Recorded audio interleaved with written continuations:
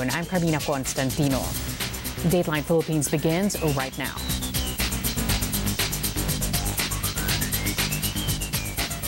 Thanks for joining us. U.S. President Donald Trump and his Democratic challenger Joe Biden face off in their final debate less than 2 weeks to go before Election Day.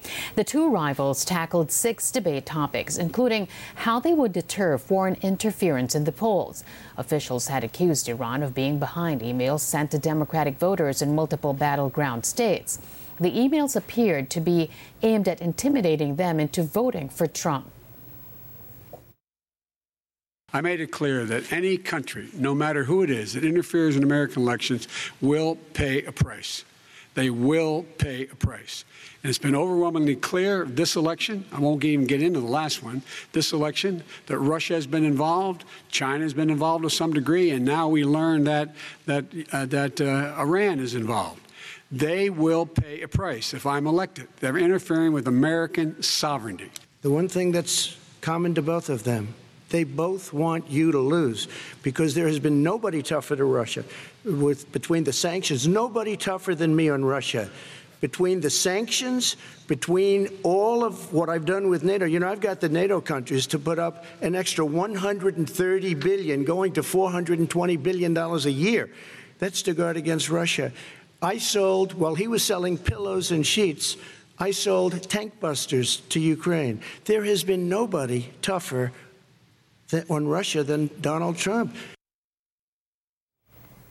The issue of taxes also came up after Trump accused Biden of receiving funds from Russian sources.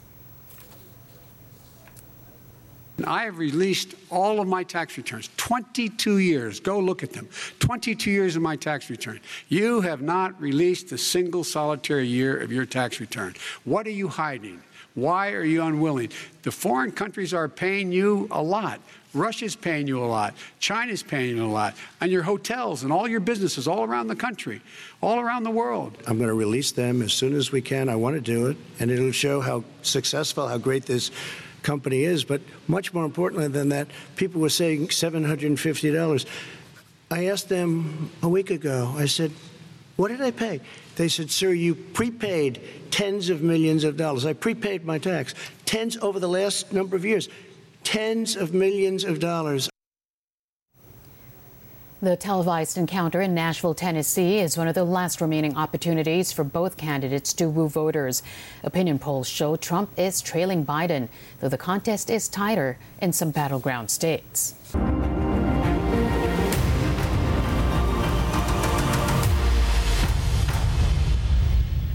U.S. authorities have approved the antiviral drug remdesivir for the treatment of COVID-19 patients.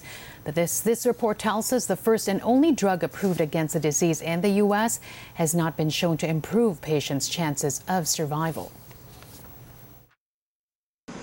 The U.S. Food and Drug Administration on Thursday approved Gilead's antiviral drug remdesivir for treating patients hospitalized with COVID-19, making it the first and only drug approved for the disease in the United States. Remdesivir, given intravenously, was one of the drugs used to treat President Donald Trump, who tested positive for the respiratory disease earlier this month. The FDA's formal approval came just hours before the president's final debate with Democratic rival Joe Biden ahead of the November 3rd presidential election. Trump's seemingly dismissive approach to the coronavirus has clouded his re-election prospects, with polls showing Americans losing confidence in his ability to handle the pandemic. Remdesivir has been available under an FDA emergency use authorization since May, after a study led by the National Institutes of Health showed it reduced hospital stays by 5 days. However, the World Health Organization last week said its global trial of COVID-19 therapies found that the drug did not have a substantial effect on patients' length of hospital stay or chances of survival. At $3,120 for a 5-day treatment course, remdesivir has become the standard of care for patients hospitalized with severe COVID-19, even though it has not been shown to improve survival. Doctors have remained wary of using it in patients with less severe illness. A grim development in the coronavirus situation in Spain as it becomes the first Western European country To surpass 1 million COVID-19 infections, Spain doubled its tally in just 6 weeks, despite stringent measures to control the second wave of the virus. Here's the full story. Spain is now the first Western European country to exceed 1 million reported COVID-19 infections, despite increasingly aggressive control methods. After slowing to a trickle in the wake of Spain's strict March to June lockdown, the infection rate accelerated to frequently exceed 10,000 cases a day from late August. It hit a new peak of more than 16,000 last week. Viene el invierno. Health Minister Salvador Illa said on Thursday that Spain needs drastic measures to tackle Europe's second wave, which he says is out of control in his country. He is now considering new restrictions, including curfews. However, daily deaths in the country have been hovering around 100, still a far cry from the peak of nearly 900 registered in late March. A 2-week lockdown in Madrid and surrounding cities is coming to an end on Friday. The health minister, like other global health officials, is also concerned over winter's approach, where most activities will be indoors, increasing the probability of transmitting the disease. This may also potentially postpone some non-urgent surgeries, as the health service may have to move resources to combat the pandemic. Over in France, COVID-19 infections also crossed the 1 million mark. As a result, the government is extending curfews to around 2/3 of its population as the second wave of the pandemic surges across Europe. This will confine 46 million of the country's 67 million population to their homes from 9 in the evening to 6 in the morning. France reported 41,622 new infections on Thursday. That's a daily high for new confirmed cases since the start of the outbreak. Europe appeared to have gained a measure of control over the pandemic after imposing some of the world's strictest lockdowns in March and April. But a surge in cases in recent weeks has put the continent back at the heart of the crisis. The northern region of Lombardy in Italy imposes a nightly curfew to combat a sharp rise in coronavirus infections. The curfew takes place from 11 p.m. to 5 a.m. to shut down late-night gatherings. On Wednesday, Italy registered over 15,000 new COVID-19 cases over 24 hours. That's the highest daily tally since the start of the country's outbreak. Lombardy accounted for more than 4,000 of the new cases, with about 2,000 cases in Milan. The spokesperson for the National Task Force to End a Local Communist Armed Conflict denies red-tagging actress Liza Soberano after coming under fire for warning her against associating herself with a progressive women's group. Lieutenant General Antonio Parlade says he only wanted to make Soberano understand what he describes as the, quote, duplicity of the Gabriela Women's Party. He insists Gabriela is a terrorist organization with ties to the local communist movement. Gabriela Youth is a legal front organization, and that's the reason why it's called front, because meron sila mga ginagawa underground. Now we have this anti-terror law and the IRR is out. So we are now in the process of consolidating these pieces of evidence. Meanwhile, Defense Chief Delfin Lorenzana told Parlade to make sure he has evidence to support his claims before making public statements. Kung wala kang ebidensya, do not talk about it. Huwag kang magpunta sa media or Facebook. Although the LCAP is a very good idea, pero kung minsan hindi mo naman pwedeng lahat na. Yung shotgun ka o gano'n, natin. So, be selective. And dapat may ebidensya tayo. Huwag ko masabihin na leftist yan. O NPA yan. Dapat may ebidensya tayo. Wala kung ano yan. Otherwise, just keep quiet.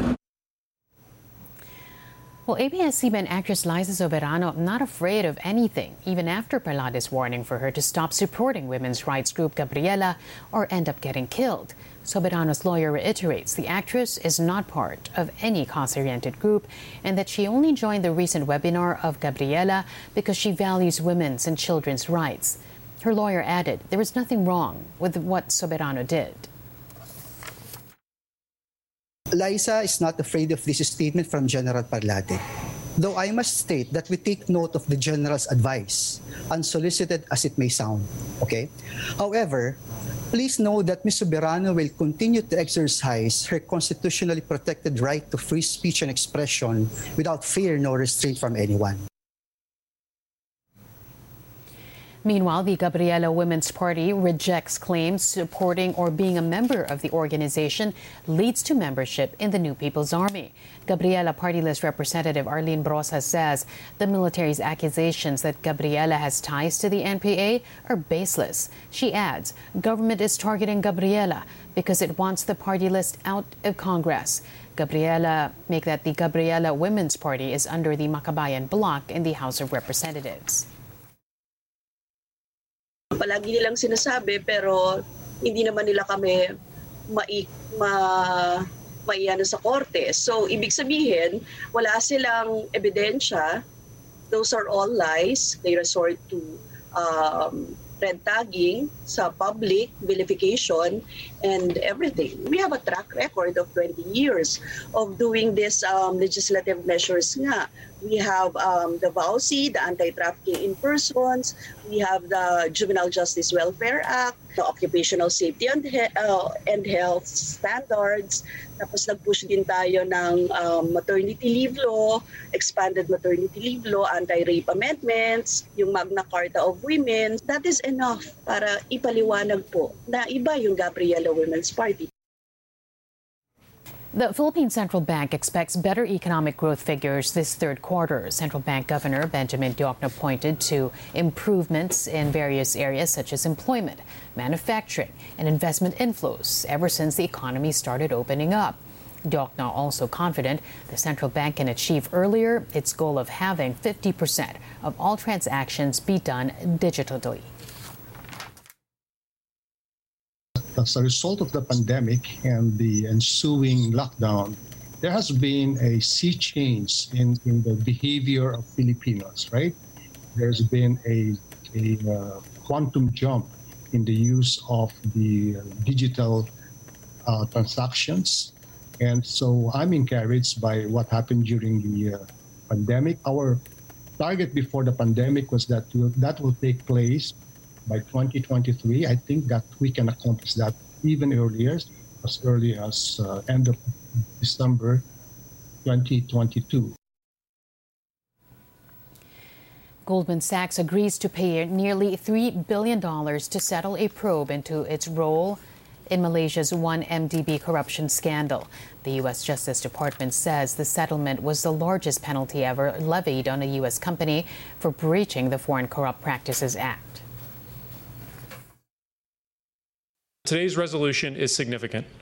It includes criminal charges against the bank and a guilty plea by its Malaysian subsidiary.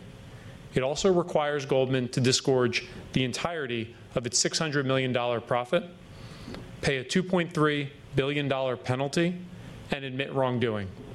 In short, it imposes serious consequences that reflect the central role that Goldman and its employees played in this serious scheme. This resolution marks a major milestone in our efforts to fight foreign corruption involving U.S. businesses.